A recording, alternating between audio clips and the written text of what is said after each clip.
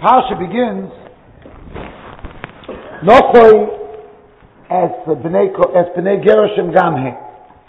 Right, that's how it starts. You should enlist the Bnei Gershom. It says Gamhe also them. Right? So Rashi brings down, well, what's the Gamhe?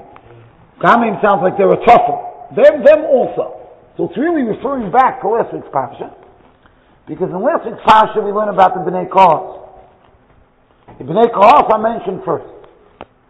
So actually, the Medrash Rabbi already points out that doesn't really make sense. Because Gershon was the Bechor. So Gershon should be mentioned first. So the Parsha this week starts off going out of its way to point out that Gershon is being listed second. Right? So the Medrash Rabbi is saying, remember, that's what the Gamhen is coming to tell you. That Kohos, who really is the Bechor, Gershon is really the Bechor, is mentioned second. And the Medrash Rabbi says, so why? So the Medrash Rabbi says, because Yekorahim Ipninim. Because Kohos carried Aaron. So even though Gershon is the Bechor, the carrier of the Aaron, they're the Torah, they come first. Problem is, the Medrash not answering the biggest question now. Why didn't they give the Aaron to Gershon? You're basically just moving it up. So this seems to be bothering the Medrash as well. And the Medrash actually follows with another idea. That Kohos has another Maila. Kohos gave birth to Amram. And Amram gave birth to Moshe and Aaron. So when they were Moshe and Aaron, we don't have a kasha. Right. The problem is now Hagu kasha. Why was Kohos Zoichet to have Moshe and Aaron? You tell me Kohos, they're special because they had a descendant, Moshe and Aaron. Because of that, it's not Moshe and Aaron themselves, because Aaron wasn't from the Naso Aaron, and Moshe wasn't from the Naso Aaron, but we're crediting Kohos. We're crediting Kohos. So one thing you see in the Chazal, but that's to me not difficult, and that is that you can get credit for future generations. That's what you see. That doesn't bother me as much.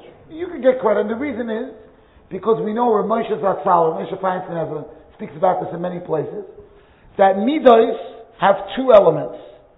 A midah has a characteristic which he calls his tamun. It's in you.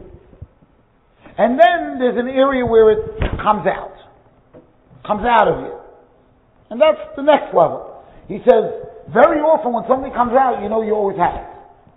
Right? So even though maybe the anger comes out of, because the Gemara says that David HaMelech's older brother lost the kingdom because he was clear, because he got angry. And the Gemara brings a pasuk anger that he had later after David already was a king. So Moshe Zatzal asked. He says the Ateres is that was in there. So clearly, what Chazal is telling us is that if Moshe and Aaron came out of Kohos, it means Kohos had something. It's not Moshe and Aaron. It's Kohos, and Kohos is being credited because Moshe and Aaron came out. It means there was something about Kohos that contributed. That a Moshe Aaron can come out. But Hagu Bakash. So what was so special? So I'll tell you with the hair that I always felt lies in Kohos. Kohos from Isa came from Levi. So everything that Kohos did, right? Everything that Kohos did came from Levi. Levi gave him. What did Levi do to Kohos different than the others? I was just telling the Rebbetzin a couple of hours ago, talking about a name. Rav Nosson Kamenetsky was niftel, just a short while after Rav Shmuel and his Rebbetzin are both sitting shivim. Because Rebbetzin Waxman passed away, she's a sister of Rav Shmuel. They're both sitting this week. So Rav Nosson Kamenetsky was niftel in Eretz Yisrael. He just had a name called Baruch Hashem Ami Schwab. So the kid is named Nosson, Mamish in the shivim. Rav Nosson. So I was telling the Rebbetzin about, I have a son Yankov, named after Rabbi Yankov. Right? So I told her, anybody who says the name is nothing, we name my son Yankov. Of course, every parent thinks their kids are special. But leave that on the side. But Yankov was, by my Yankov's bris, I said, Tita name is for Yankov. I said, if Yankov is the Ishemis. I said, the Ibishah Tolton is the Ishemis. My Yankov doesn't know what a crook, I'm talking from when he was a baby. Doesn't I see a Ephraim shaking his head? There's no, when I say there's no, I mean, we used to send him to his room. This is my sure, send the kid to the room. And my other kids, he sent to the room, they never got to the room. You have to go see if they never went to the room. Go to the room. If they went to the room, within 5 minutes they were gone. He's a kid, if we forgot, an hour and a half later, go by, he's in the room on the bed. What are you doing? You sent me to the room. You didn't tell me to leave. Okay. The Rebbe reminded me once he was 2 years old, 3 years old. He did something about the table, he said, no dessert for you. Okay. Now, that Shabbos meal, 2 hours later, you forget that you told the kid no dessert. Anyway, the plates come out to the table, ice cream, this, that. Anyway, he picks up his plate, he asks the Rebbe, and he goes, what's this? She goes, dessert, and he puts it down. She said, no dessert. He goes, is this dessert? He would have been happy. She said, it's not dessert. So a name is something. A name means something. Levi had 3 sons. One son was Gershon, the second son was Kohath, the third son was Merari. 3 sons. Each one of them were named after the Torah to Klal Yisrael. That's what Chazal tells us.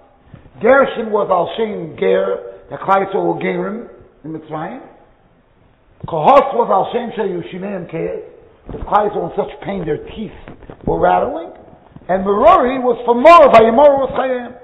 So Levi felt and shouldered the pain of Klal Yisrael. He wasn't in pain. He was free. But he felt the pain. He named his 3 sons after the time. So I made a diak, which I think is a diak nifla. We find in Hilchos Shabbos that you're not allowed to take medication unless you have, either you're an awful mishkas, somebody is in such discomfort that they would lie down, they can take medication, or if you have a choili in the body, if you have a sickness in your body, then it's like an infection. You're allowed to take. So I only tell people antibiotics. I mean, if it's found a precaution, but antibiotics for infection, no shiur. Take that on Shabbos, because that's a halal aguf. What's the definition of the inside of the body? Min hashinayim v'lusnim. From the teeth on, that's called the inside of the body. So I said a Parshas to you. I think it's a Parshas you say. If somebody has a big tzorah, everybody's there to help. That's the way it is. So there's no problem, right? If somebody has a problem inside, they're depressed, they're down, they're not themselves, who sees that? Only the closest chayv. Somebody is mamish, nafshei kshur b'nafshei, they could say, you know what, you're not yourself. When Levi named his sons, he named one of them Ger be'eretz Nochriya. Everybody sees that. So that's one had a mission. To know, to feel Klal Yisrael and go. Okay, that's visible. Another one had a name Merari. To feel the Vayimoru es Chayim. It's also external. Kohath. Al Shem Shel Yushineim Keir. So his mission was not only to feel the external pain of Klal Yisrael, but the Shineim Keir, which Chazal say the Shinaim is what's inside. Memeli, he became attuned to the Neshama of Klal Yisrael. And therefore he was Eichad Al Moshe Rabbeinu. And Memeli, and it could be that's why we're pointing out now, Gershon, there's a difference between being tuned into the external Torah and being tuned into the thing. Okay, good Shabbat.